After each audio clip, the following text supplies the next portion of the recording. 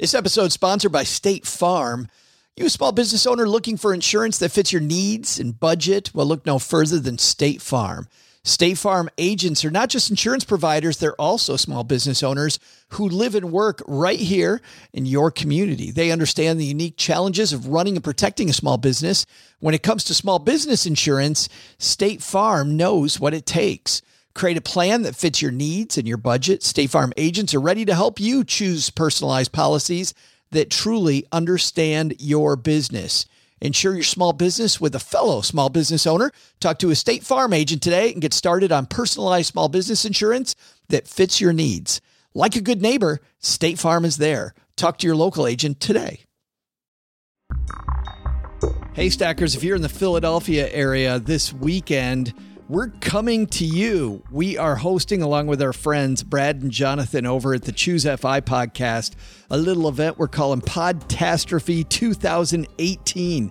And it looks like we already have over 70 people coming, which is exciting. Another 115 interested. That's wild.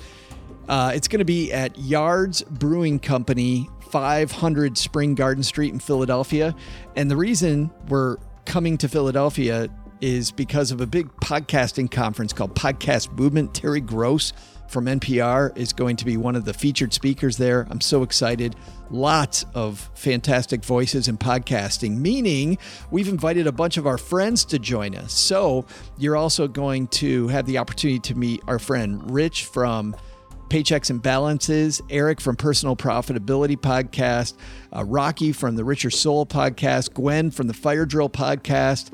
We also have Roger Whitney, the Retirement Answer Man, is going to join us. Andy Wang from Inspired Money will be there. We have some of our favorite bloggers who are coming. The Penningtons from the Two Cup House blog.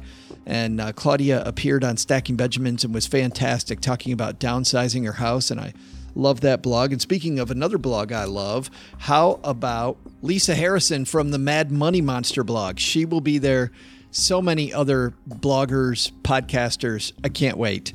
And by the way, I might have a special guest of my own from the Stacking Benjamins crew with me. Maybe, maybe not. We'll see. Here's where you go so that we make sure we have room. StackingBenjamins.com/Philly. StackingBenjamins.com/Philly, and let us know that you're going to be there. We've gotten a special room, but we want to make sure we've got enough room for everybody. Hope to see you Sunday night, 6 p.m. at Yards Brewing. Hey, Nick Loper here from the Side Hustle Show. When I'm not helping people earn money outside of their day job, I'm stacking Benjamins.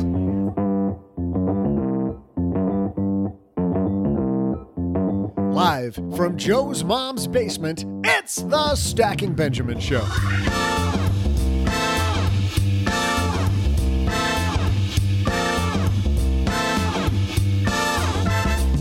I'm Joe's mom's neighbor, Doug, and it's a great day in the life of your financial announcer guy because today is Alexander the Great's birthday. I'm wearing my amazing commemorative t-shirt and, taking a cue from the brave Alexander, I'm ready to do my part to help you conquer your retirement fears. Because on today's show, we're debating early retirement bloggers. Should you reveal just how much income you're making off your I Retired Early blog, especially if you might be living on that money? Here to help us with that and to answer a Bloom call for help, we welcome from SensibleMoney.com certified financial planner Dana Anspach. And from Afford Anything, Paula Pant. And finally, you know who's next. From this here podcast, OG. But that's not all. In our Friday FinTech segment, some cool new features have been added to one of our favorite financial tracking and budgeting tools, Tiller. We'll talk budgets and tracking your money with CEO Peter Polson. And now, the guy who disappears from the basement every time Joe's mom mentions laundry day, Joe Saul-Sehy. I don't want to have to do the laundry. Hey, everybody. Welcome to another Friday on the show. And actually, it is laundry day here. And I'm going to have to stop avoiding it. But 3 people are here that I'm not avoiding. How's that for a bad transition? First of all, fresh off her awesome speech at the World Domination Summit, Miss Paula Pant from Afford Anything. I'm back. I have been gone for a month. I went to Atlanta and then Austin. Then I came back, camped out in the boonies of Nevada. Then I went to Yosemite. Then I went to Portland. I gave a keynote speech, and then I came back last night. All those places, and you never once stopped by my mom's basement to say hello. Whatever. I won't take it personally. I'll try not to. I know. Next big trip, I'll drive out to Texarkana. We can go to the one restaurant in town, and I will still sleep in the back of my car because, Mom's basement is got a lot of demand. That's right. Yeah. Well, if you're saying that Doug hogs most of the blankets in the basement, yes, he does. But also joining us from this podcast, it's Mr. OG across the table from me here. How is it going, everyone? Fantastic. My microphone is not working. I'm just going to have to yell into yours. Perfect. What's new? Just another day in the basement. We'll get out the duct tape. And the woman duct taping this thing together. I can't believe she came back for more. We're so excited. The voice, the person behind SensibleMoney.com, Dana Anspach. How are you? I'm doing great, and I have never been compared to duct tape before, but I like it. We rely on you, Dana. A lot of clients rely on you too, right? Yes, they do. And duct tape is versatile. It sticks everything together. It's handy in any situation. It's a perfect analogy. There it is. You're welcome. You can feel free to use that whenever you want. You won't have to quote me. But tell everybody what you do, where you're at for the three people that don't remember when you were here last time. Well, I was here in January and it was awesome. I'm happy to be back. I am the founder of Sensible Money. We are a fee-only registered investment advisory firm, and we focus on helping people transition into retirement. Awesome. Now, do you travel much? I travel a little. I was just in Venice Beach for the first time. What a crazy place. Oh, Paula, that wasn't on your list. That's true. So Venice Beach, California, is that where you were? Or were you in Venice? I've never been there. Wait, have I? Who are you asking? Just, Yes. Well, sometimes if I state questions out loud, my brain will answer them. Right. We're like, no, Paula, you haven't been. No. I ask you that, Dana, because this episode of Stacking Benjamins is brought to you by Away. Away makes first-class luggage at Coach prices. That's such a bad transition. That allow you to charge your phone on the go. You can travel and charge your phone on the go. That's what everybody needs. Mind blowing.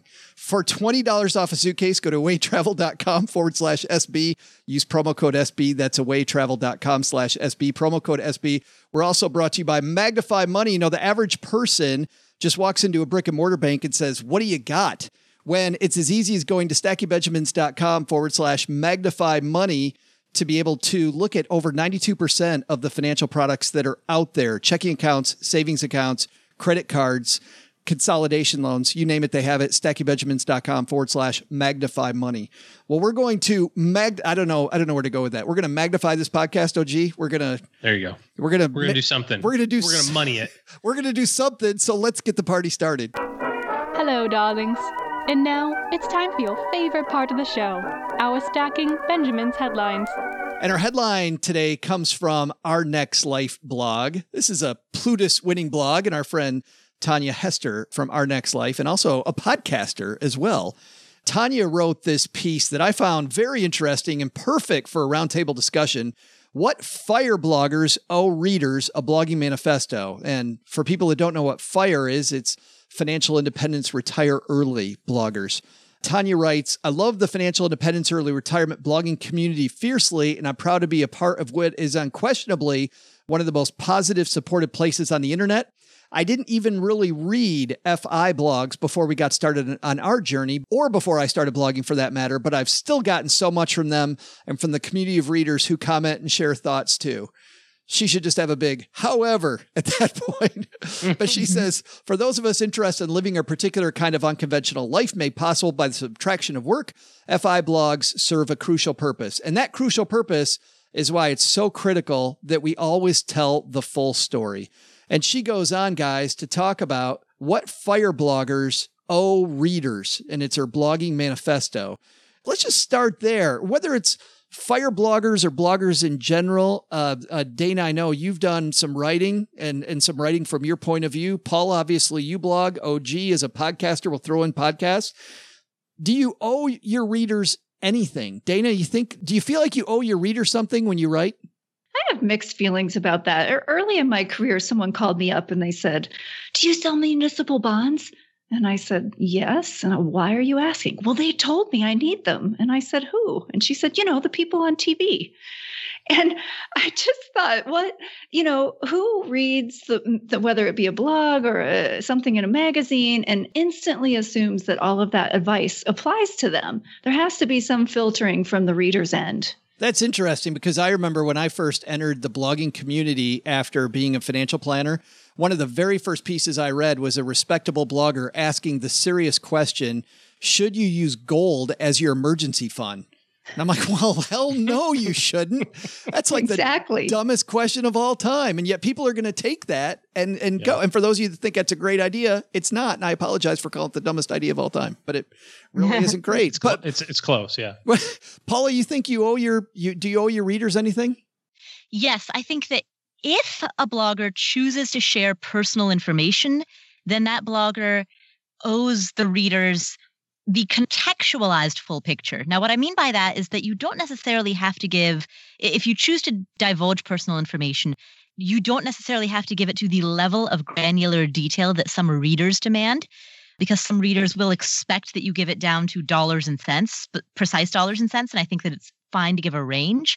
But if you are going to give personal information, I think you do have to give the full context of the story. So, for example, I do not think that it is okay to run around saying, "Oh, we reached early retirement because we were very frugal," while leaving out the incredibly important detail, you and your spouse earned over $200,000 combined. Right.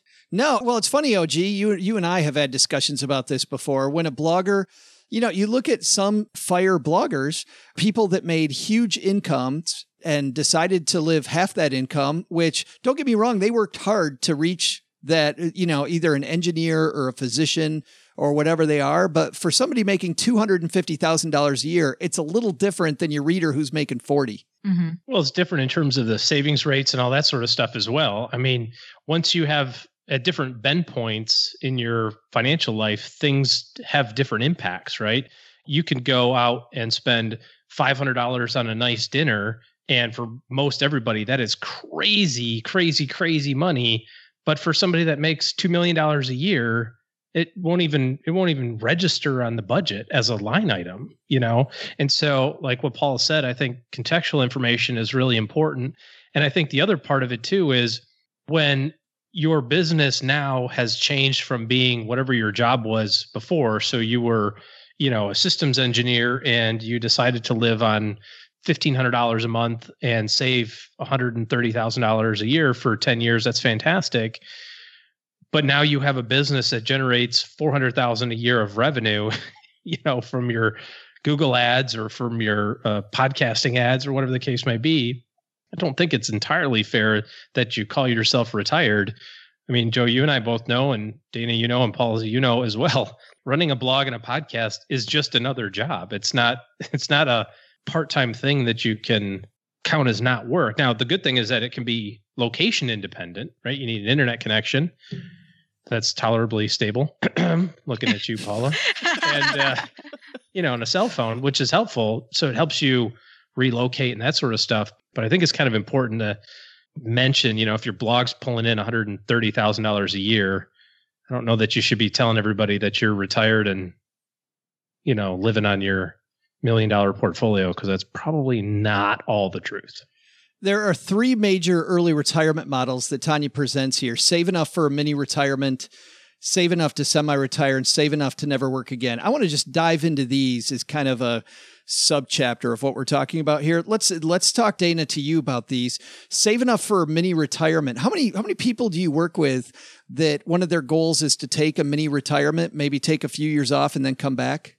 None, actually. But that's the nature of my practice. We work primarily with people 55 and older who are going for the option number 3, save enough to never work again, what we call traditional retirement. And I think one of the challenges is people have different definitions of retirement. To some, retired is leaving their profession as an engineer or a physician or a lawyer. So they consider that retired because they're no longer doing what they went to school for. I don't think of that as retired. I agree with OG and Paula. That's not retired. If you have other income and you're working at it, then you're not retired. Yeah, but does it really matter if the writer's really not retired? Like if Mr. Money Mustache is working some hours on his blog, does that really matter if he's talking about being more frugal, about being more intentional with your money? I think the concepts are great. So no, it doesn't really matter. It's just a matter of being clear about the definitions. And in terms of the mini retirement, I think of that as sabbatical.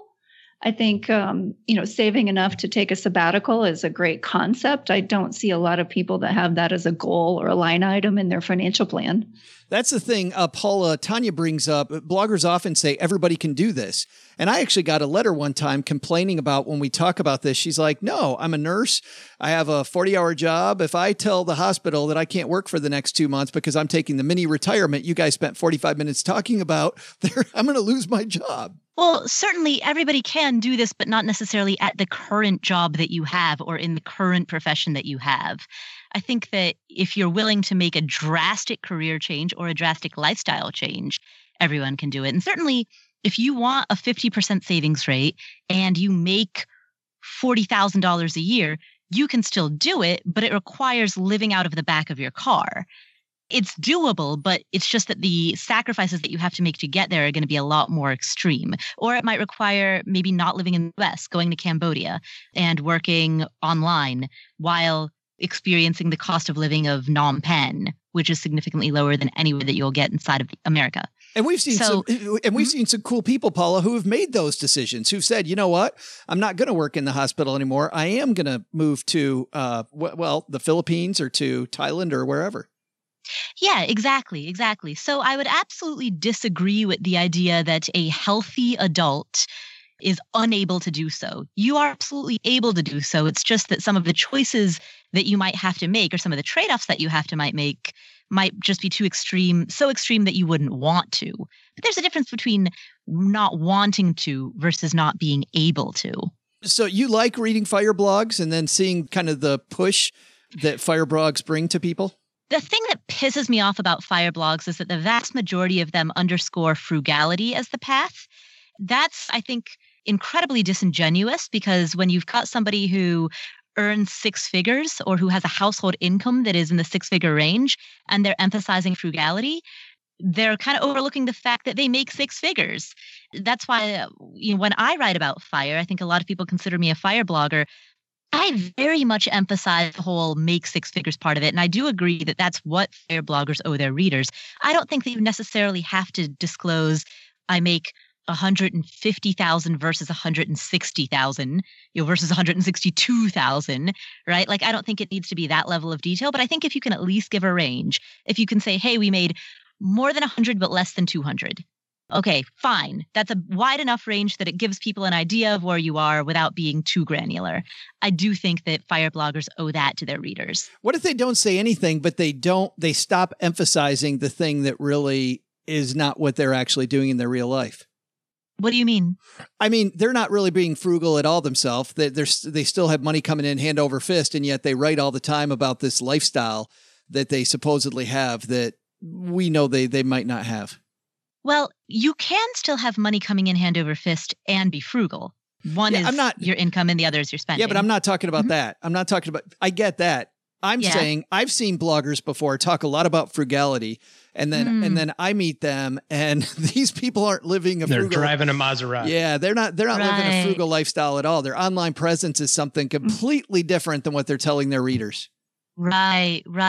That's a tricky subject because on one hand, in the way that you've described it, that's disingenuous. On the other hand, frugality is the type of topic in which it's very easy to cherry pick. If I wanted to tell the story of how frugal I am, I could cherry pick a lot of true details about my life.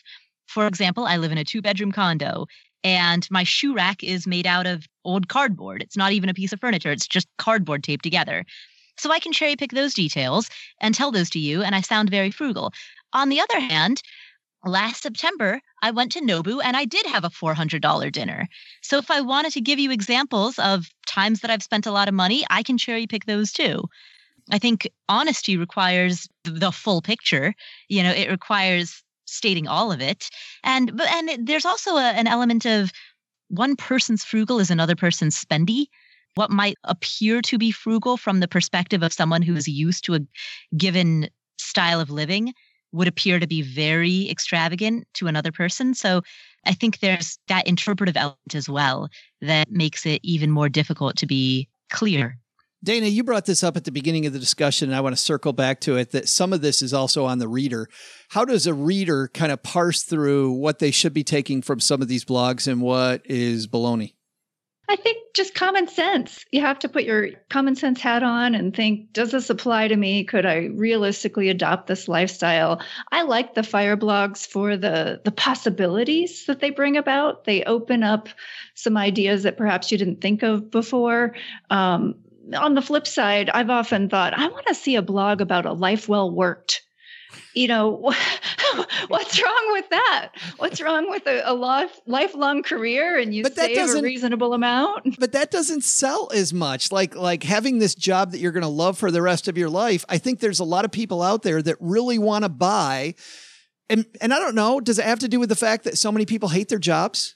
I mean, I think it does. Yeah. So how about helping people find jobs they love or find work they love or shifting the perspective, which is really what a blogger has done, right? If they've left a profession as a physician or whatever it might be, they have found a different type of work that they enjoy. They don't even consider it work. Yeah, that fits their lifestyle. Oh, gee, that seems to be you're on that train, I think. Well, I think the biggest thing is with all of this stuff, for me, it's just not being so judgy about other people's behavior, right? Paula, you said this earlier, what somebody considers wasteful spending is another person's, complete enjoyment. And what one person thinks is retirement is another person's, full work.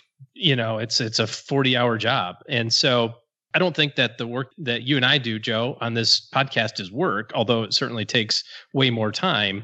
But I wouldn't call it work. It's something I really enjoy doing. Now, somebody else who is in the radio business, who totally hates doing radio, may be like, oh God, I hate this. It's like work all the time, and it's just, a little bit of it is to each his own. When it comes to planning for your own specific lifestyle choices, I just think you got to be okay with what you want to do, right? And some people want to work until they're 60 and retire in the more traditional sense and say, I'm good. And then some people want to, stop working when they're 40. And there's pros and cons to all of those things.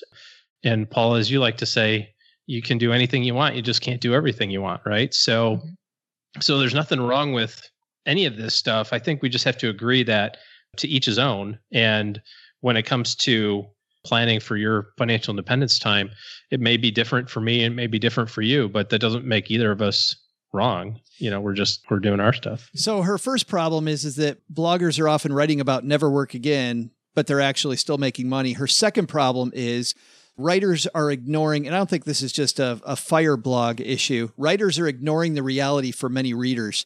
Mm-hmm. And that's, to be inclusive, we often have to act as though the things we say apply to everyone, and that's just not true. Looking at income breakdowns in the U.S., for example, many people simply cannot save for early retirement in 10 or 15 years without spending so little that it's below the poverty level, an impossible reality in the age of housing shortages, massive student debt, skyrocketing healthcare costs, and wage stagnation. But really, when I read this, I thought this makes sense maybe to a fire blogger. But when you create your content, Paula, are you thinking about the reality of your reader and whether they can follow this path or not? When I write my content, I'm often writing advice to a younger version of myself.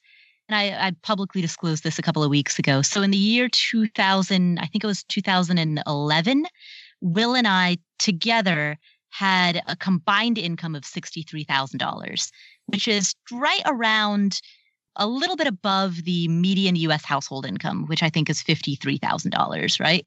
So when I write to the perspective of a couple who is earning at around the $50,000 to $60,000 household income level, because I'm just giving advice to my former self.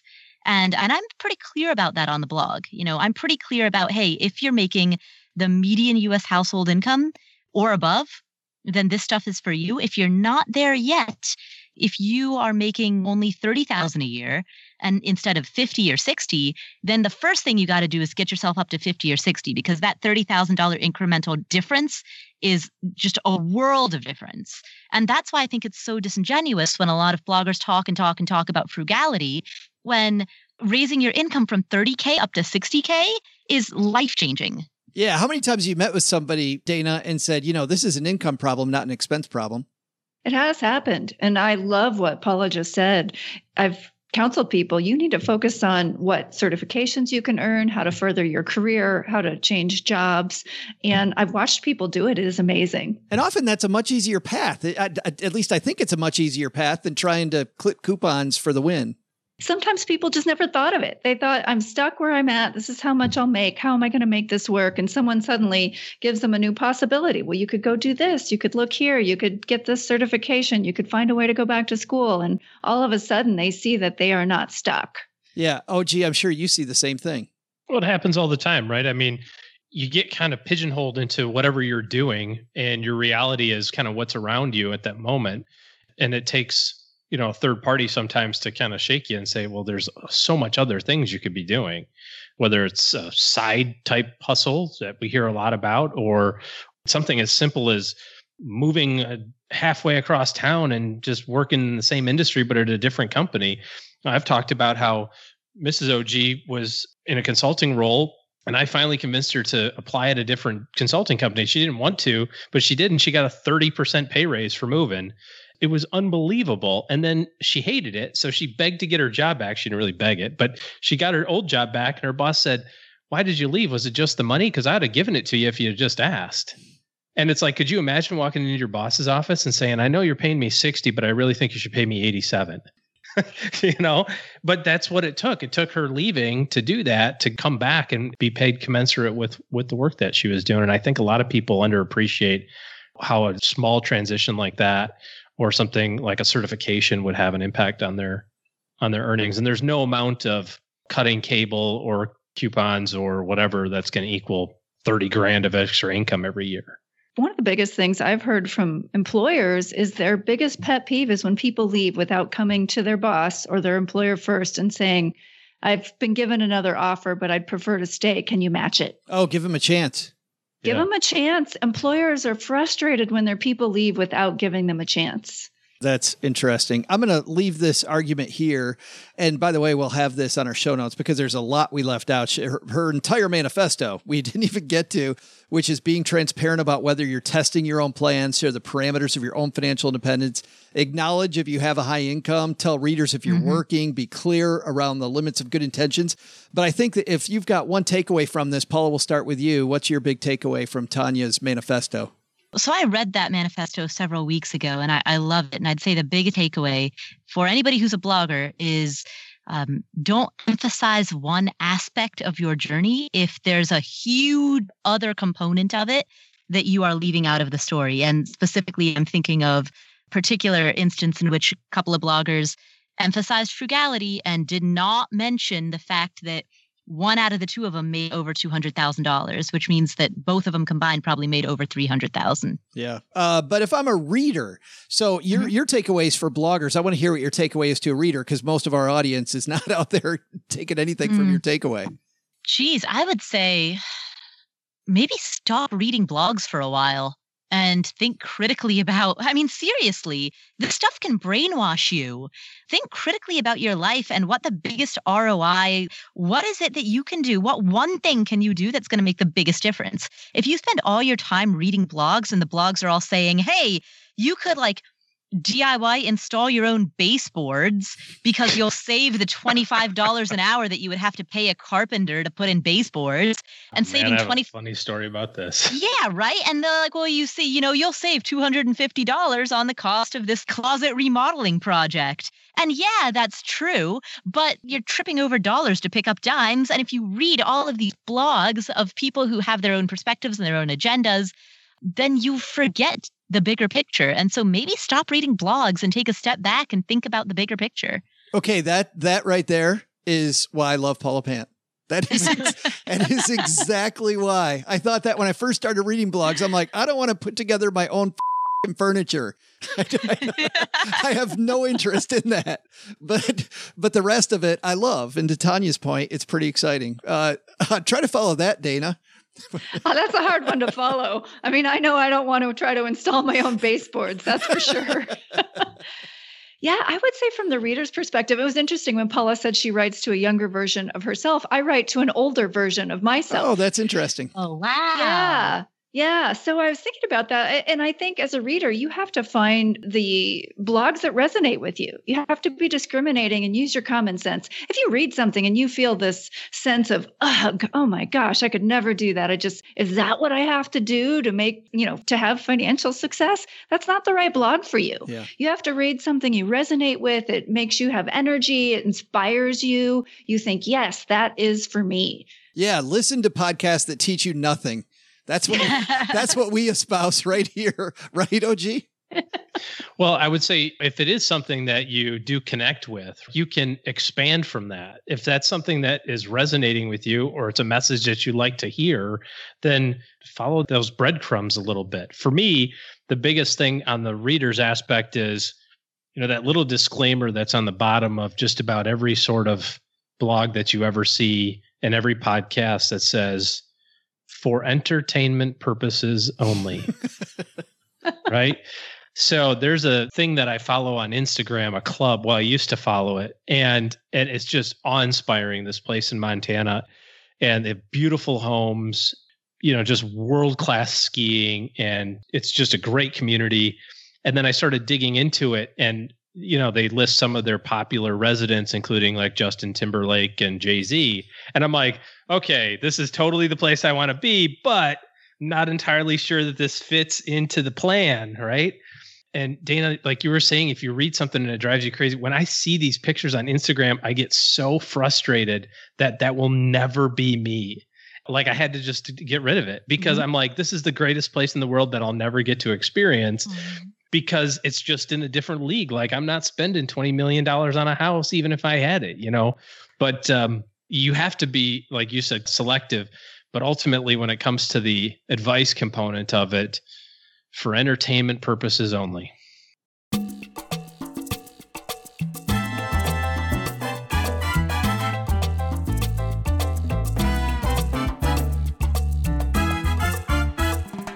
Upstairs talking to Mom, our good friend Peter Polson from Tiller, budgeting app.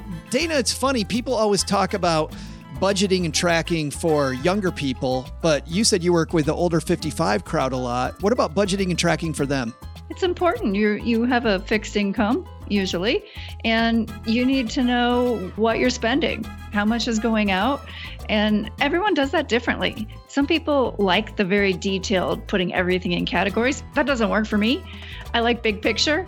I put everything on a credit card. I know my limit. I track it. I log in and look. And when I get close to that limit, that's it. If I'm close to the end of the month, any extra spending gets deferred to the following month. So I think you have to find something that works for you. If you like the granular detail, go for a budgeting tool that helps you get there. If you don't, find something simpler. I love the range of new apps that are coming out. And of course, one of them, our friends at Tiller. Tiller's made some big changes lately, and I invited Peter down to the basement to talk, number one, about this budgeting app, and number two, about how they've improved the products. Let's say hello to Peter Polson. And coming down the stairs to the basement, Peter, how are you, man? I am good. It's always good to be in the basement. Thank you, Joe. Well, I'm so happy that you're here, but you guys have had significant things happen at Tiller, but I don't want to get to that first because some people missed our Facebook Live a few weeks ago, and they have no idea. Could they? I know. What's up with that, right? But tell the four people that don't even know what Tiller is exactly what you guys do. Great. Tiller's the only platform that feeds your data into a spreadsheet, so you can manage your finances with incredible control and automation. It's the most powerful way to budget in a spreadsheet. Link any of your accounts, credit card, checking, mortgage, brokerage, tie it in. We'll pull in those transactions and balances from all those accounts and feed it into your spreadsheet and keep it updated every day. And you can make your own spreadsheet, or you guys have a bunch of templates out there. That's right. We have templates around tracking your money, templates around budgeting, templates around building a balance sheet to monitor your net worth, templates around getting out of debt. So if there's a template you want, we have a bunch. But also it's a spreadsheet. Today we're built on Google Sheets. We're adding support for Excel as we speak. We have our first beta users live with Excel. But you can do whatever you want in that spreadsheet because it is a fully functional spreadsheet. And that's the magic of Tiller, is you can build out the reports and analysis you want. It's for anyone who's ever found themselves going to a spreadsheet in their life when they want to figure out a riddle. They're planning a wedding. They're wondering if they can buy that house. They're thinking about how they're going to save for retirement. They're curious how much money they have or owe. If they've ever opened a spreadsheet and pulled a few numbers together to figure that out, or if they're using a spreadsheet today to track everything, any of those customers, any of those people, if they come to Tiller, they'll find something that's really exciting. For people that have never heard of Tiller and don't know anything about Tiller, they won't know about the new improvements. So they're going to come for the first time and see all the new stuff. But for people who already know Tiller, tell us what's been going on lately, because this is some exciting stuff. Yeah, Tiller continues to grow. We've had an awesome year so far. The team has grown. As I mentioned, we just released an incredible new budget spreadsheet that's the most advanced budgeting template out there. If you really want a template that's going to give you the full capabilities of a rollover envelope budget that allows you to set savings goals for certain categories and give you flexibility like no other tool out there is going to offer, our new budget's awesome. Prior to that, we released this Get Out of Debt template, which helps you track your debts and use the snowball method to pay those down and track it. And so in the works right now, if you step back and look at the big picture, about 1 in 5 households in the U.S. is using a spreadsheet to manage their finances. Some of those are using it every day. Some of those are using it a few times a year. The ways they use it are different, and that's honestly the magic of a spreadsheet. If you look at the 1 in 5 households who are using a spreadsheet today, our goal is, of course, make spreadsheets easier, serve those 1 in 5, but also grow that market, because spreadsheets are just an awesome way to track your finances. But we've also realized that many of those folks prefer Excel, and our goal isn't to force a platform onto anyone. We want to meet people where they're at. So we've launched with Google Sheets. We've had great success with Google Sheets, and now we're adding support for Excel. If you're interested, you can sign up on our website to be part of the beta, and it will be commercial shortly this year. Awesome. I'm going to ask you more about that in a second. Great. But let's talk about these two improvements for a second. On the budget sheets, one thing I like about the budget sheet is that I can make it either as complicated as I want, which you displayed on our Facebook Live a little bit, or you can kind of dumb it down. Talk about that for a second. Yeah, we really want to meet people where they're at. One of the areas where you have complete control is categories. We have some customers who use as few as 2 categories and just have a living and a discretionary category, and that's it.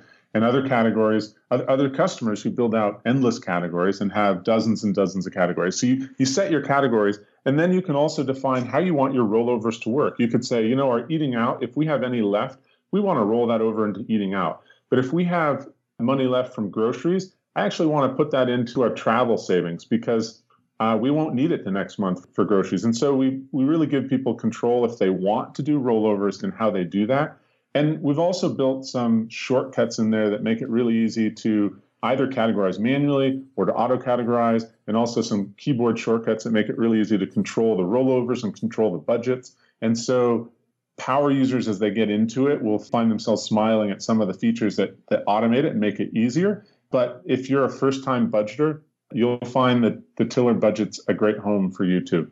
It's funny because you talked about eating out maybe rolls over to more eating out the next year, and groceries goes to travel. Or the next month. Well, actually, like the other one, a lot of people give themselves carrots to not eat out as often, right? Not eat at restaurants as often. So if for every $1 I don't spend on eating out, I like putting that in the travel fund, because then I go, hey, you know what? I get to spend it on fun later at wherever I'm going with the family. Absolutely. No, and that can be a great incentive to decide, I'm going to bring lunch today rather than eating out lunch. Great point. I like the idea too in the Tiller sheets, and I want to shine a light on this for a second, that if you're over several months in a row on a budget area, it's very easy to see with Tiller, like that, hey, you're kind of missing the mark here in this one area, and maybe you need to revisit that area of the spreadsheet.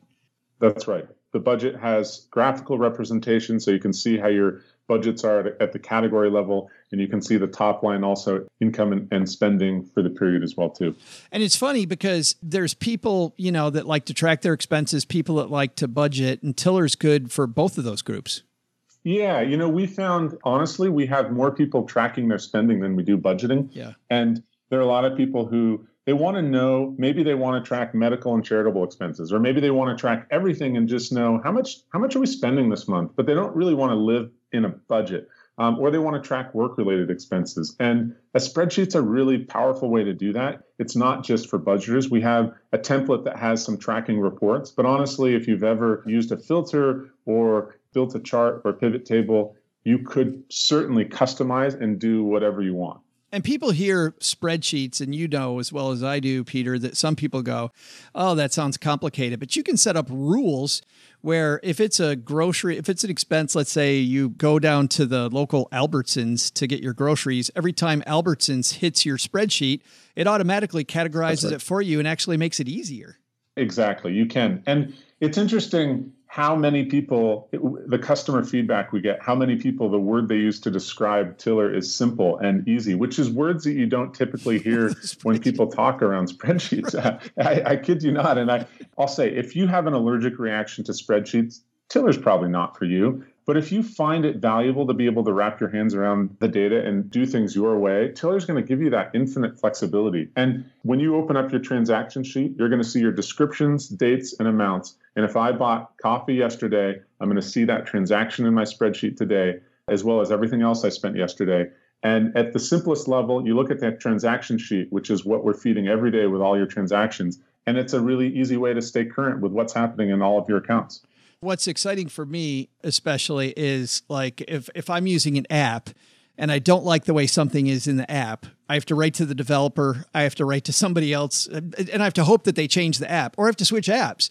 Yes. With Tiller, I just go, I'm just going to redo this piece of the spreadsheet so it matches what I like to do. So That's you right. customize it however the hell you want.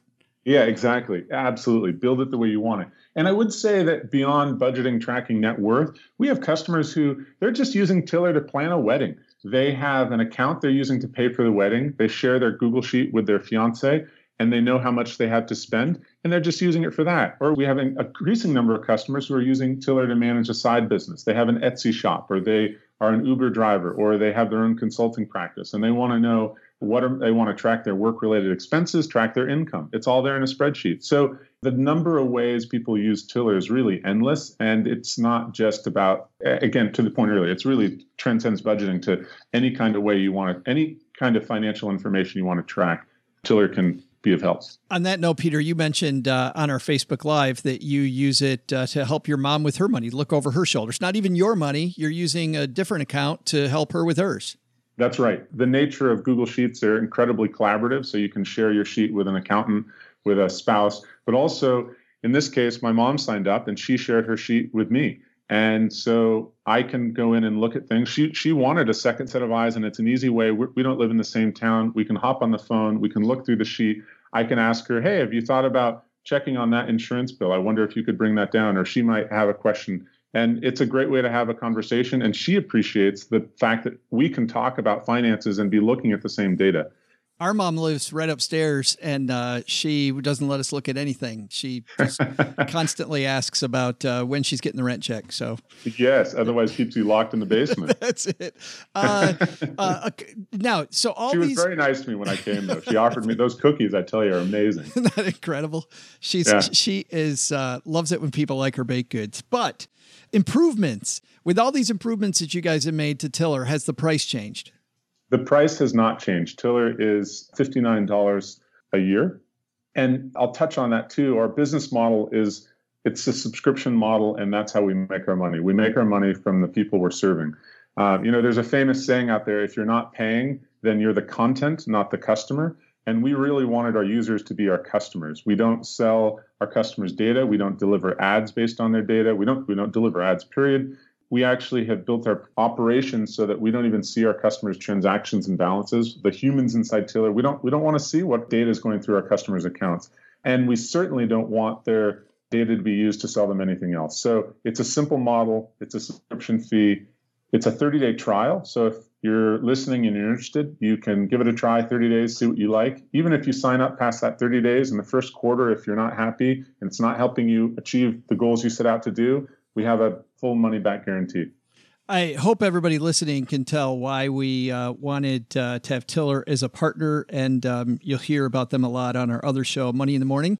But if you want to use our affiliate link to get Tiller, it's stackingbenjamins.com/Tiller, and then Peter and the team gives us a thank you. You can also go directly to tillerhq.com, and that's where they go to get on the list if they use Excel, Peter? Yep, follow that link that Joe just gave you, And you'll see on our website in the footer is information about Excel, and you can sign up and add your name to the waiting list there. And if you're walking the dog or out on your run or whatever you might be doing on your commute, we've got you covered. We'll have those links on our show notes page at stackingbenjamins.com. Man, Peter, I'm so excited to see all the great stuff you guys are doing. Thanks for hanging out with us for a few. Joe, thank you. One more note I'll say is that if you have any questions, if you're listening, we have a great support team. You'll find our chat icon in the lower right corner of our website, or you can email support@TillerHQ anytime, and we'll get right back to you. And Joe, it's awesome. Thanks for having me here. It's great to see you again, and it's fun to share Tiller again with your fans. Hey there, trivia fans. I'm Joe's mom's neighbor, Doug, and as I'm sure you all have marked on your calendar, today is Alexander the Great's birthday. Not only am I wearing a t-shirt with his picture on it, like everybody else, but just like the great conqueror when he rode triumphantly into a new region and was taken over, I've been busy walking around the neighborhood, winning the hearts and minds of every man, woman, and child. It's all about knocking on doors and kissing some babies, people. Wonder if his neighbors also called out adoring things like, "Hey freak, get off my lawn." Well, we all know the unsaid message, though, which is that they want me in their homes. Well, maybe I'll head back out in a moment, but let's handle this serious trivia job first. How old was Alexander the Great when he gained the throne from his father, Philip II? We'll have your answer in just a moment after I wash off some of this pepper spray. It's not as tasty as it is on my chicken.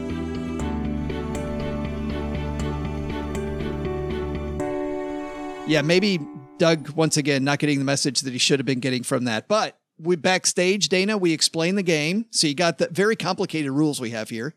Yes, Price is Right style. You can't go over. Closest without going over. Got it. Amen, sister. And you're playing on behalf of Len. Len has 1.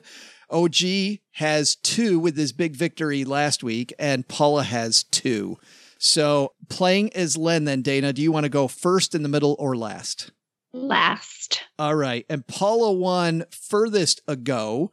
How do you say that correctly? Furthest ago is probably not the furthest ago. No, you got it. The longest ago, maybe. Most far away ago. For the at the most distant point in history. Yes, right. So, do you want to go first or in the middle? I will go in the middle. All right, and that means OG, you're going first. So, okay. Philip II. When did Alexander take over the throne? How old was he? So this was circa what? This is the part, Dana, where he pretends he's thinking. What, about 40 BC? Is this about when this happened? I can't remember my ancient Mesopotamian history that well.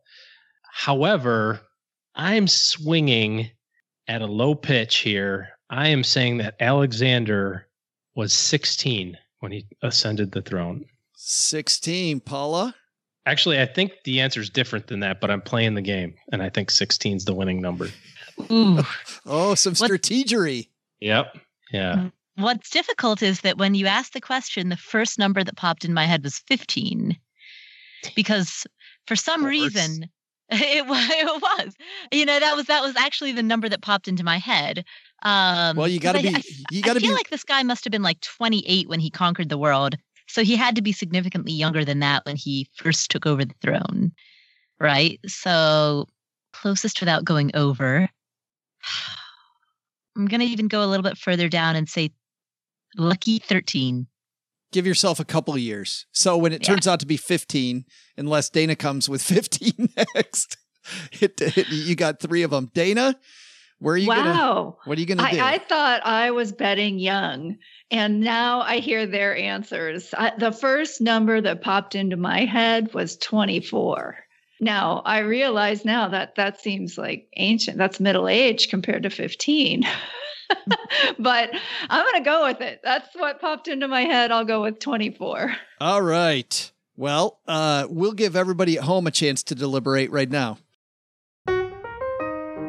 Well, thanks to Away for supporting Stacking Benjamins. By the way, if you don't have an Away suitcase, I'm not sure what you're waiting for, but you'll get there soon enough. Away makes affordable, high-quality suitcases that also charge your phone, and by cutting out the middleman, Away can offer the perfect luggage made with high-quality materials at a much lower price. And I have to tell you, when I talk about high-quality materials, this thing is an absolute joy. It's so incredible to travel with. It comes in over 10 colors and 5 sizes. I chose baby blue, not because it's my favorite color, but because I want to get the heck out of the airport, so I know exactly which bag is mine as it comes down the conveyor belt. But the 5 sizes, they have the carry-on, the bigger carry-on, the kids carry-on, plus the medium bag and the large bag. Away's designed the perfect suitcase to make your travel experience stress-free. The carry-on bags have 2 USB ports and a high-capacity battery. And I love that the battery is right underneath the handle. So let's say I'm going to check the bag. You know, you can't have the battery in the bag when it's checked away. Press down on the battery and it comes right out, and it's about the size of your hand. It's simple. Then you put that into your bag that you're carrying on with you, and you've got the best of both worlds. So you can charge multiple devices on the go, like your phone, tablet, laptop, whatever, and you never have to worry about a dead phone or you have to fight for the 3 outlets that are at the airport. By the way, have you seen that YouTube video of the dude that put a sticker on one of the pillars at the terminal? And the sticker looked like an outlet, and person after person went and tried to plug in. It's pretty dumb and funny. But you don't have to play that game. It's theft-proof. USA-approved combination lock is built in to keep your belongings safe. And you get a smooth ride in any direction. 4 360-degree spinner wheels that won't get stuck or break like mine did on my last bag. It's super durable, but it's lightweight, so it has the hard sides. Made of premium impact-resistant German polycarbonate. I don't know what impact-resistant German polycarbonate means, but I do know that this baby's tough.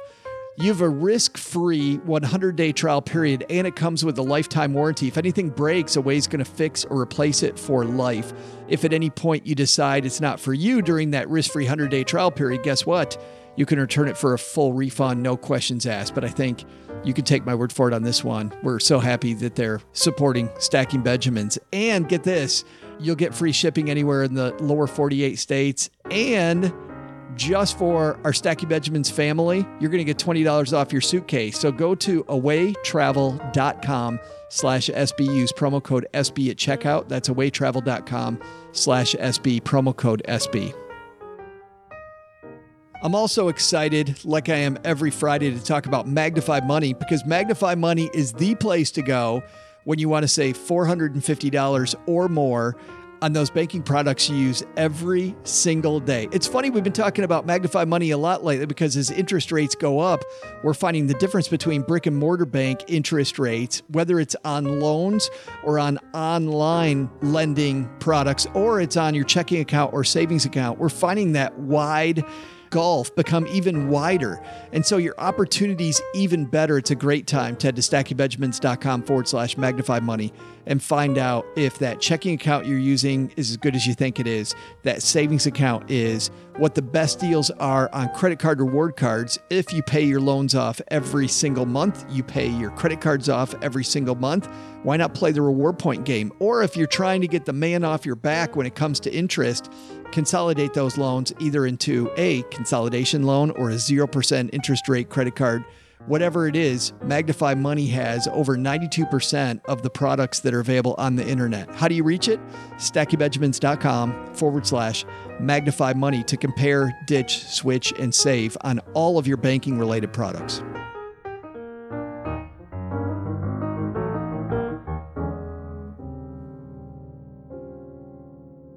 Okay, Doug, here's what we've got. Paula says 13. OG says 16. Dana has the old man at 24. What is it? Hey there, cash freaks. I'm Joe's mom's neighbor, and apparently my message of love and kindness is getting through because in the last 4 minutes, not one or two, but 3 different neighbors have called Joe's mom requesting that I don't come over. That must mean they're already on board with my Alexander the Great-like hearts and minds winning campaign. Well, that frees up more time for me to answer today's trivia question, which was this. How old was Alexander the Great when he gained the throne from his father, Philip II? The answer? Alexander assumed the throne at a then very mature-seeming 20 years old. You and I know what that means, don't we? Don't we? Oh, yeah. Alexander was 20 when he took over, and I'm only slightly older than that. It sounds like the universe is calling my number, baby. What are we waiting for? Viva la vita, carpe diem, bony chance. See ya.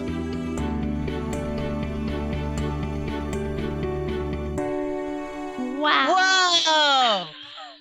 So I was going to say 19, but then I thought it might have been 6 or 17.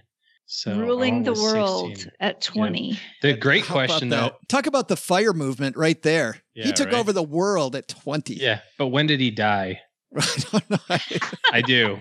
So here's the bad news I kind of stacked the deck here. I did a project on Alexander the Great when I was like in 8th grade. So I kind of had this in the back of my mind, but he died in his early 30s, like when he was like 32 or 33. So he was not a ruler very long. Which Dana brings up the importance of estate planning. Yes. Exactly. Honestly. I wonder how his power of attorney for financial decisions was laid out. I would have loved it, Paul, if it was 15. That would have been hilarious. Bam. Great stuff. And once again, something that you can all take now to the water cooler and amaze your friends with that one. Actually, you'll amaze your friends with the fact that OG actually did a project in 8th grade. I'm sure if you want to know that. Very studious. Looks like somebody needs help, guys. All three of those O's sponsored by Bloom. Smart, simple 401k management. If you've got a 401k, I'm sure you remember how frustrating it was deciding what to invest in without professional help. Well, now there's a better way to grow your 401k. Bloom with 3 O's is a simple, smart, and affordable way to grow your 401. The pricing's $10 a month, regardless of account size. They link to your existing 401k so you don't move your money. They're completely independent advisor, so you know you're getting unbiased expert investment advice. Bloom researches, invests, manages, monitors, and grows your 401 while you relax. It only takes 5 minutes, and then your retirement is set until you cancel. Bloom is so simple. In fact, the hardest part is remembering there are 3 O's. I've been doing this wrong. The hardest part's remembering, OG. There's 3 O's in Bloom. Go to Bloom. You are so not Len Penzo. And enter promo code SB. for your first month free and see the difference Bloom could make in your retirement. Thanks to Bloom, by the way, not only for this, but for sponsoring our live shows coming up in the fall. We'll be in Kansas City, Detroit, and Orlando. We'll have more on that as we get closer. But today we're going to throw out the Bloom helpline to Adam. Say hi, Adam. Hey guys, Adam here. I have a fun hypothetical for you today to squabble about. Brief background, my wife and I are hoping to be first-time home buyers in the next year. We have 5% of our goal home value saved up already and reasonably plan to get to 20% by the time we buy. We aggressively paid off all our student loan debt in the last year and will put that extra income towards the house down payment. We have no student or consumer debt and stable professional careers for the foreseeable future. We have an emergency fund and both contribute to retirement accounts through work. Here's the hypothetical. If that inevitable market correction comes in the next year before we buy our house, what do you think about taking 25 to 50% of that down payment we saved up and putting it into the market? This would leave us with a 10 to 15% down payment or just possibly delaying our home purchase. I'm hoping you guys can each defend a side on this one for the sake of entertainment. I played this out in my head and generally am very conservative in my decision making, but I love a good what if. Thanks and keep on keeping on. I love how our listeners just want to hear us fight. Like he doesn't care what our real opinion is. Could you guys take different sides and just fight it out? So Dana, you're the guest. Would you rather take the side you believe or would you rather lie about the other side? I could fight it out among myself. I've actually done what he described, so I totally get why he would ask the question. And it was a really bad idea. Oh, what did you do? Tell me. Well, so at the bottom of the market, 2008, 2009, I actually borrowed money, I believe, on a credit card. I don't even remember, and thought, well, this is a perfect time to put it in the market. Yes. I did exactly what I would never, ever, ever tell my clients to do.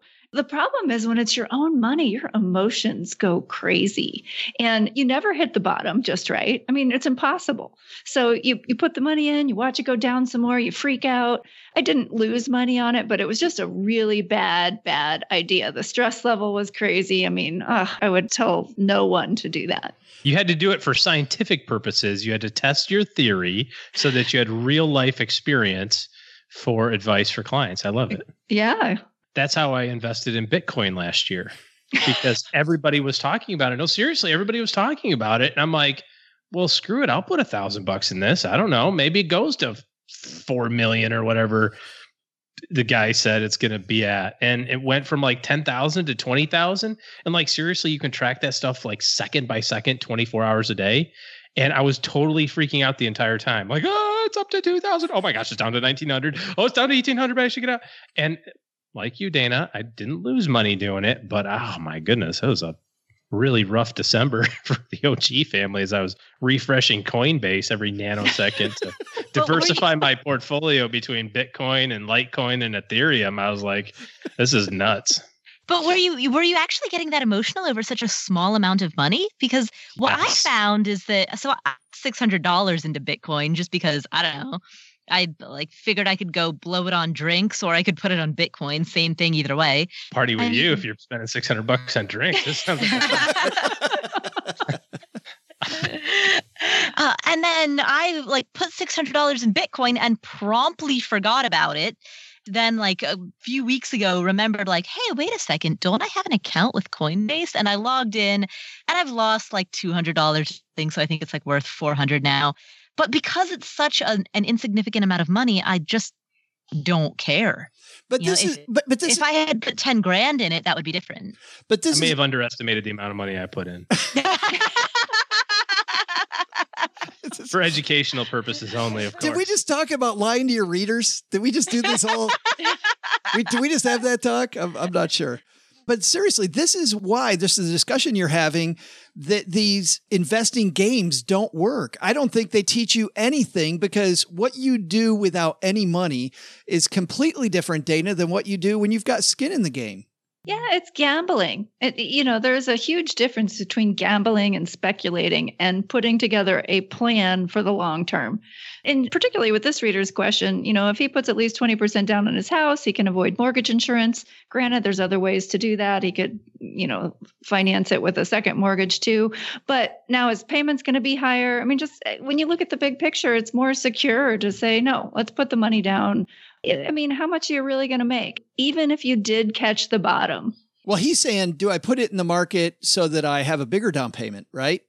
Well, he was saying if there's a market correction, should I put less down on the house and instead put it in the market? Yeah. I mean, how are you going to time that just right? And even if you could, I don't think the gains are worth the emotional turmoil that OG and I went through.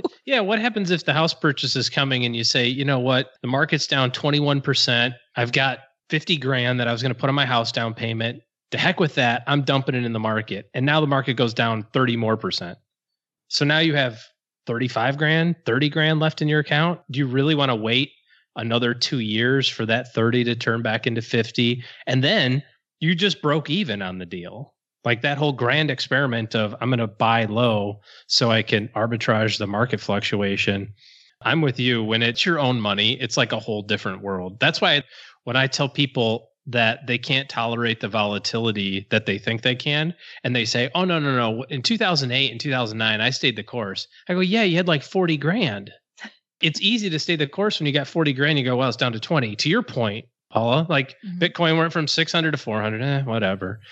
Tell me you're going to watch your account go from 2 million to freaking 1.1 and go, yawn, another day down 40%. Whatever. Should I put some more in? No, you're going to freak out. You just lost $800,000 in the span of 6 months. You're not going to stay the course. Don't lie to yourself. Oh, so one thing though that he could do, imagine if he put 20% down on his house rather than 25% or 30. He put 20% down on the house and whatever was left over was the amount that he put in the market if there's a correction. I think that would be reasonable because that would be no different than setting a goal of making a 20% down payment and then having extra money to spare afterwards. So get to the down payment and then just start investing. You've reached your goal. Off we go to the next one. Yeah, it's not necessary to have a 25% or 30% down payment. I mean, that's nice if your goal is to pay off your mortgage early or blah, blah, blah. I mean, it's nice, but it's not necessary. 20% is reasonable. And then if after that you wanted to take the remainder and put it into the market if there's a correction, cool, then you've got the best of both worlds. Yeah, but my thoughts are that shouldn't be dependent on whether there's a correction or not. I love the idea. Yeah, you don't need to put more than 20% down. Let's invest the rest, but let's have a plan to invest it, whether there's a market correction or not. What if there's not? Or what if you missed it? What if the timing of the correction didn't happen when you had that excess money? So let's put together a plan to invest it, not just let that be dependent on something outside of our control.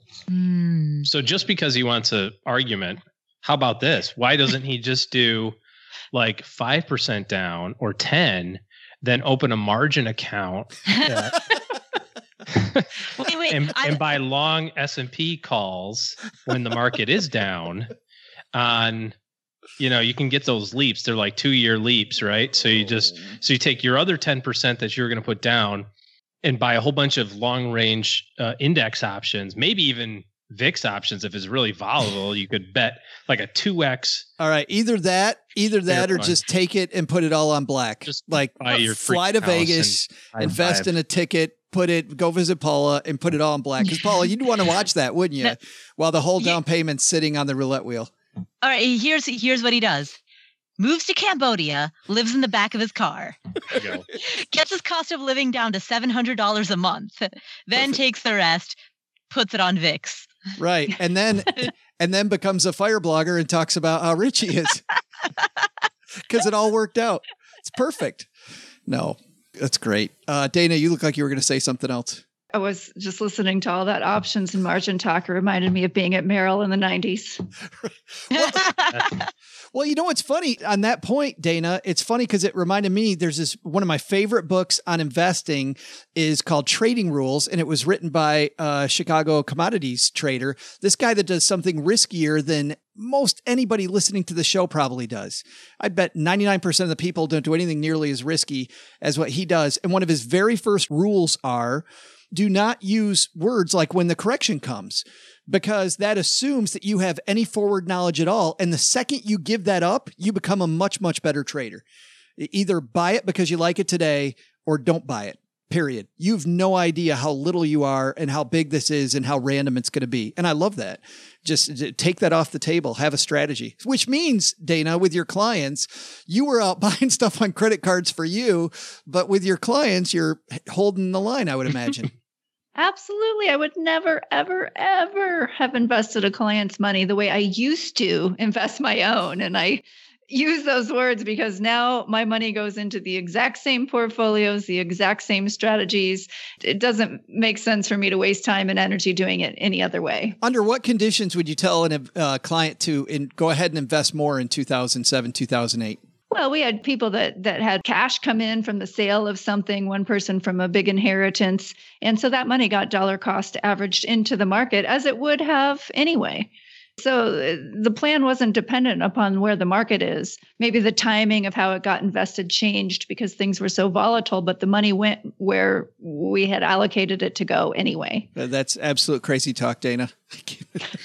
I can't believe that. Sounds like sound financial advice. What the heck? The heck is What's that? Wait a second. Yeah.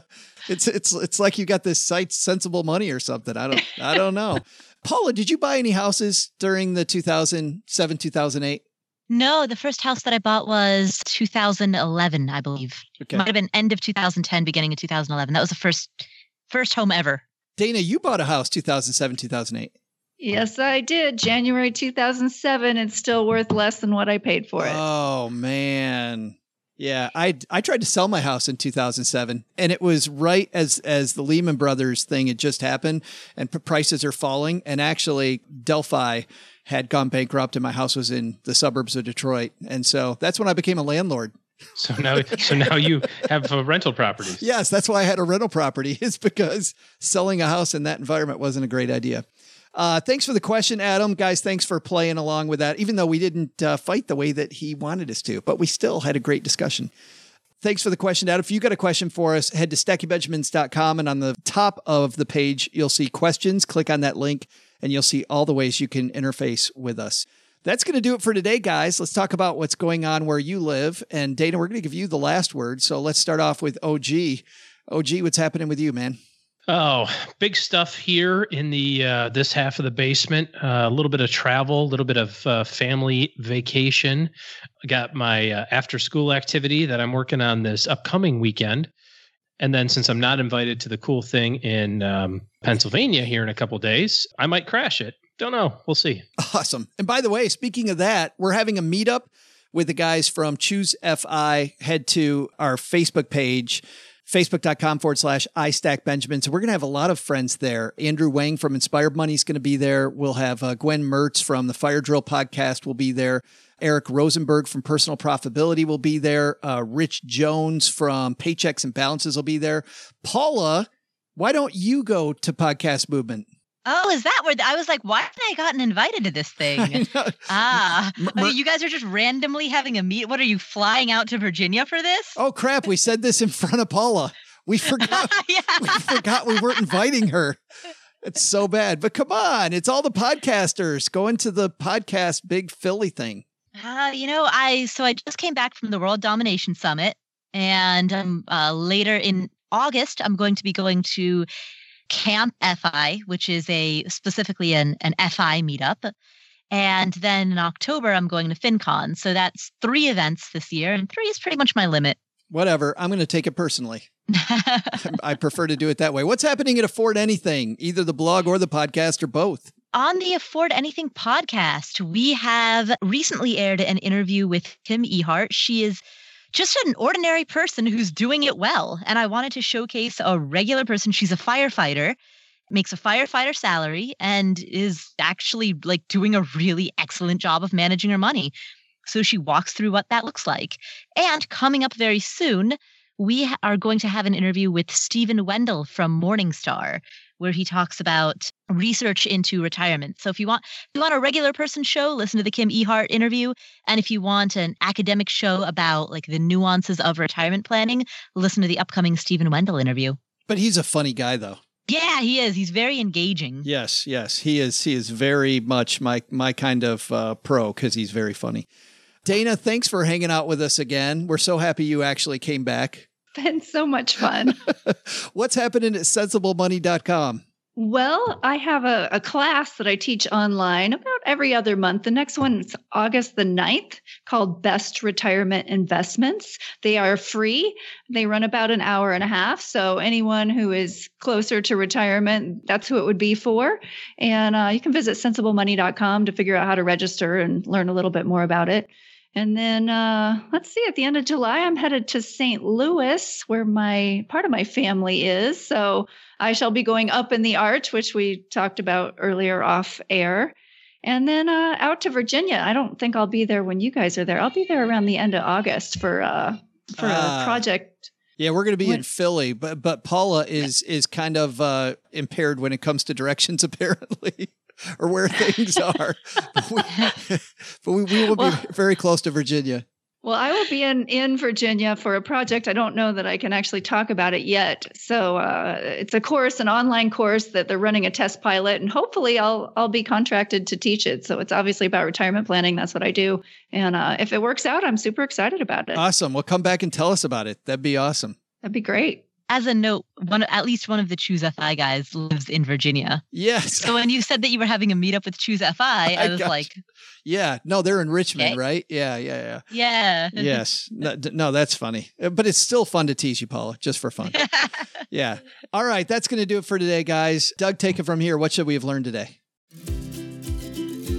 So what should we have learned today? First, is someone on the interwebs telling you they're successfully retired, but they're still working full-time? I know your mom taught you already that things may not be what they first seem online, but also realize that people on the internet are cheerleaders for a lifestyle, and just because they're still working hard at their online jobs doesn't mean you shouldn't keep looking for your brass ring. Second, have a short-term goal and thinking about putting that money in the market. Better yet, take it to the casino because your odds of winning aren't much different. It's over the long term that investments like stocks can more reliably make a difference in your portfolio. But the big lesson? If you're going to canvass your neighborhood to win them over to your cause, maybe bring along some of Joe's mom's apple pie. For some reason, if I got an apple pie in my hand, people open the door. Otherwise, I think they're just blinded by my charm and rugged good looks, and they can't even bear to look at me. Special thanks to Dana Onspa for stopping by. You'll find her at sensiblemoney.com or check out all of our links to Dana's social media and her site on our show notes page at stackingbenjamins.com. Paula Pant appears courtesy of affordanything.com. Plus, thanks to Peter Polson from Tiller for stopping by. Looking for a better spreadsheet option for your money? Head to stackingbenjamins.com/Tiller for details and to check out all the changes Peter described today. This show was created by Joe Saul-Sehy, produced by Richie Rutter-Reese, and engineered by the amazing Steve Stewart. Online, visit us on Twitter at @SBenjaminsCast or on our Facebook page. Shannon Cowan is our community manager and social media guru. I'm Joe's mom's neighbor, Doug, and I'm pretty much the guy in charge of everything around here. Trust me, this well-oiled machine didn't get like this all by itself. SB Podcasts may receive payment on the show from sponsors and guests in the form of books, giveaway items, discounts, or other remuneration. There's no way you would take advice from these dorks, but like Joe's mom always says, don't take advice from people you don't know.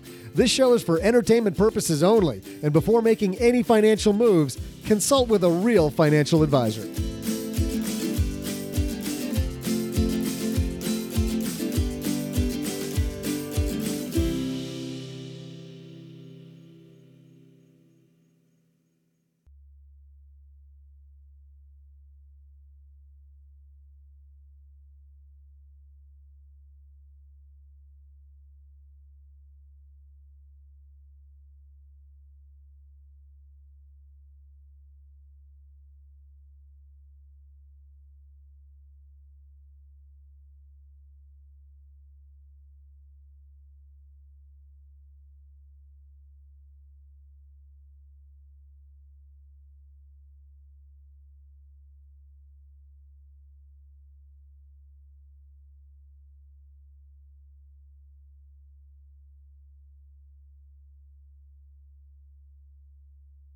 All right, we have to say a very public congratulations to Paula Pant for a very sweet job at the World Domination Summit. We hear you dominated the World Domination Summit, Paula. I did, dude. I dominated the World Domination Summit. So I have never been more prepared for a speech than I was for that one. So Chris Guillebeau, the founder of the World Domination Summit, invited me to give a keynote speech.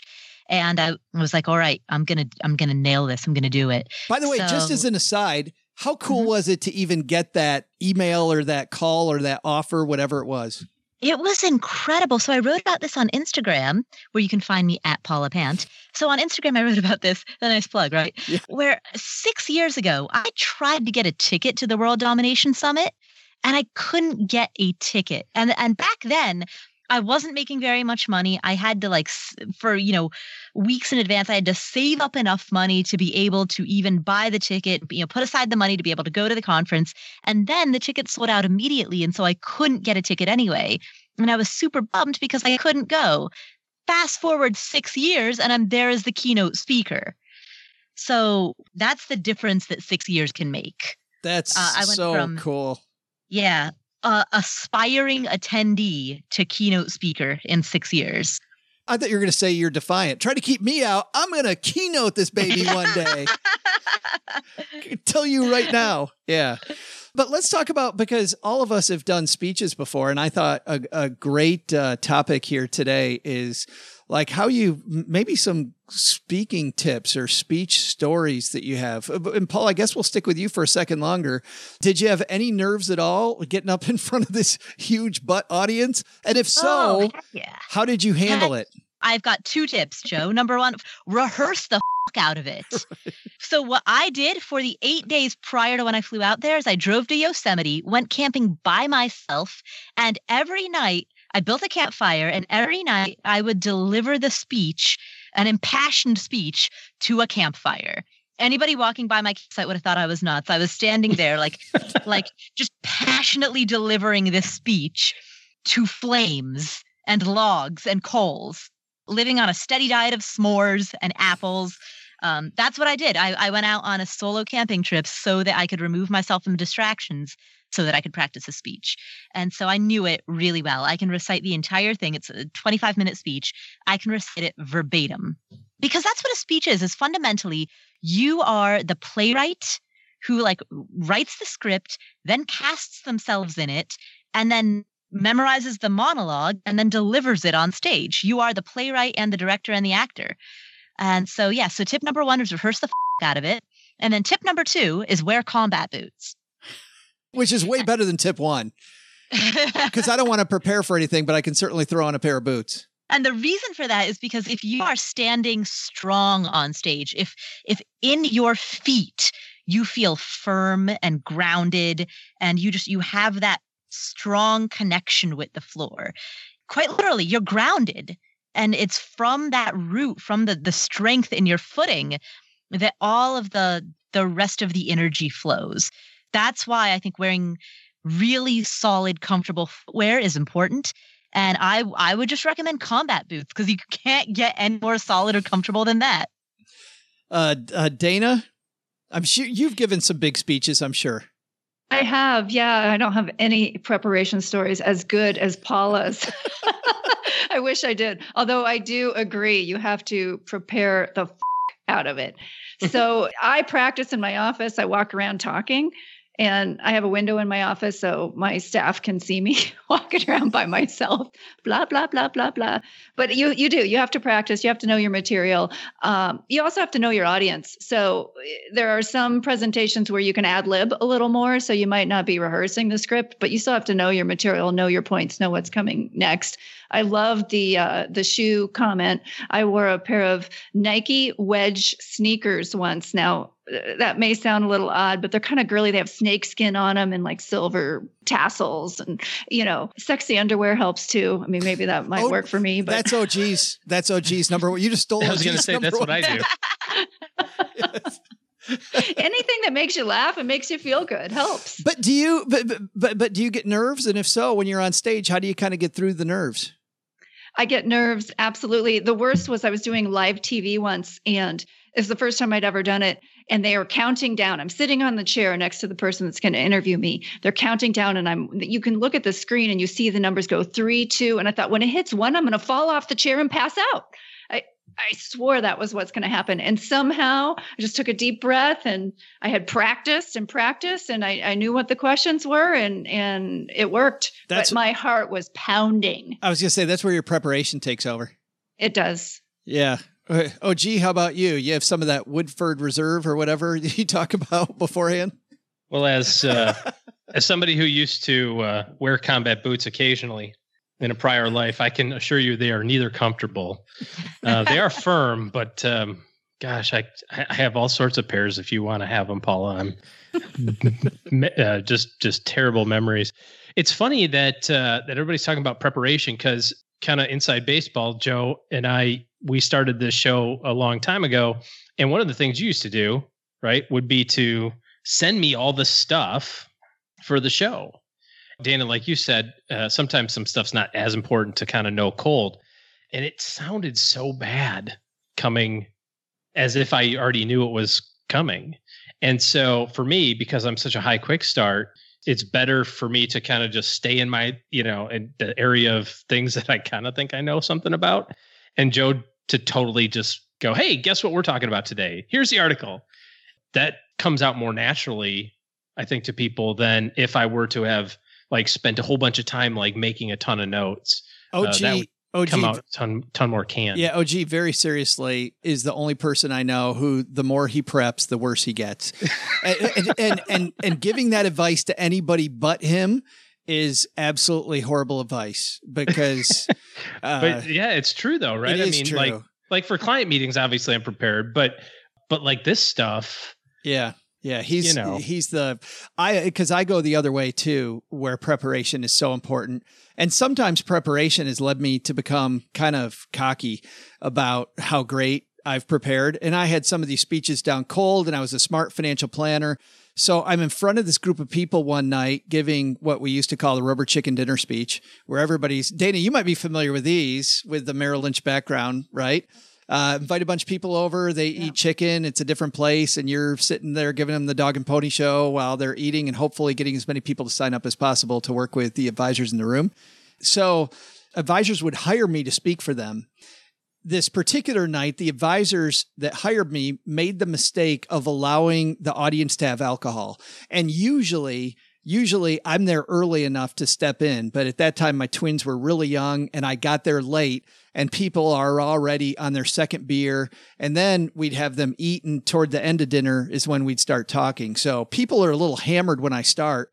So I start saying stuff and attendees are throwing things out. And I'm talking about getting hustled by the crowd. Yeah, I'm talking at one point about something and somebody in the crowd says, well, what about this?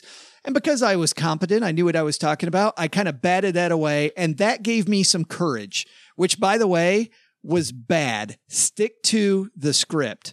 Because later on, I'm talking about estate planning and I'm going through how a trust works, how wills work. And somebody said, well, here's what I just did with my mom to avoid probate. We just took her stuff and we put my name and my brother's name on it with her, which you guys all know is horrible, right? So immediately I'm feeling really confident. I said, you do not want to put your name and your siblings' names on your mom's stuff because of the fact, let's say that your sibling's kid gets in a car wreck, right? And there's a lawsuit. Now, 1/3 of your mom's stuff is subject to this lawsuit because they were a bad driver. So there goes 1/3 of her estate that just went bye-bye because you did that. That's number one. Or number two, you don't know what's going on. Like, let's say that your sister decides to marry somebody, I don't know, like a biker. And I've got these people in leather chaps sitting in the front row right in front of me. And not only are they bikers, who are some awesome people, by the way, some cool people. I'm a biker, by the way. That's number one. Number two, though, Dana, not only were these bikers, these were bikers. I was in Michigan at the time. They every year would go to the demonstration in Lansing at the Capitol to fight for more rights for bikers. I get the militant bikers that are very the middle of biker culture. Yeah, what if your sister-in-law marries a biker, for crying out loud? And then that goes horribly. Yes. Yeah. And the people and the second, and I could tell immediately that I stepped in it. I didn't know the degree of which I'd stepped in it.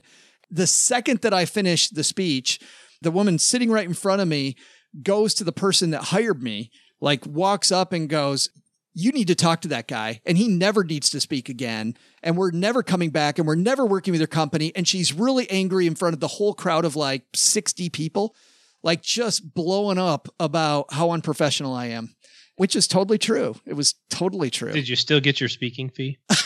Did you still get paid? I know. Did your side hustle still pay off? When you blogged about it later in your Fire blog, did you say, and then I still made, my speaking fee? I don't remember. Just don't speak extemporaneously I think that unless you're OG. Right. Well, Stackers, the show might be over, but the celebrations are just beginning because it is Military Appreciation Month and I want to celebrate people like my brother-in-law, Eric, who is such a giving person. Eric will do just anything for you. And as a Marine, you can see that his time in the military taught him to be a guy who gives to his community, gives to his family, and is always there when you need them.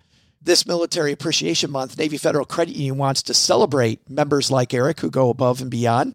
Navy Federal offers member-only exclusive rates, discounts, and tools to empower their members and help them reach their goals. Navy Federal's employees are part of the community they serve. Many of them are military family members, reservists, or veterans, and all branches of the military, veterans, DOD employees, and their families are eligible for Navy Federal membership. In fact, there are so many resources on the Navy Federal website, resources like Best Cities After Service to help veterans transition to civilian life, and Best Careers for Military Spouses to support military families.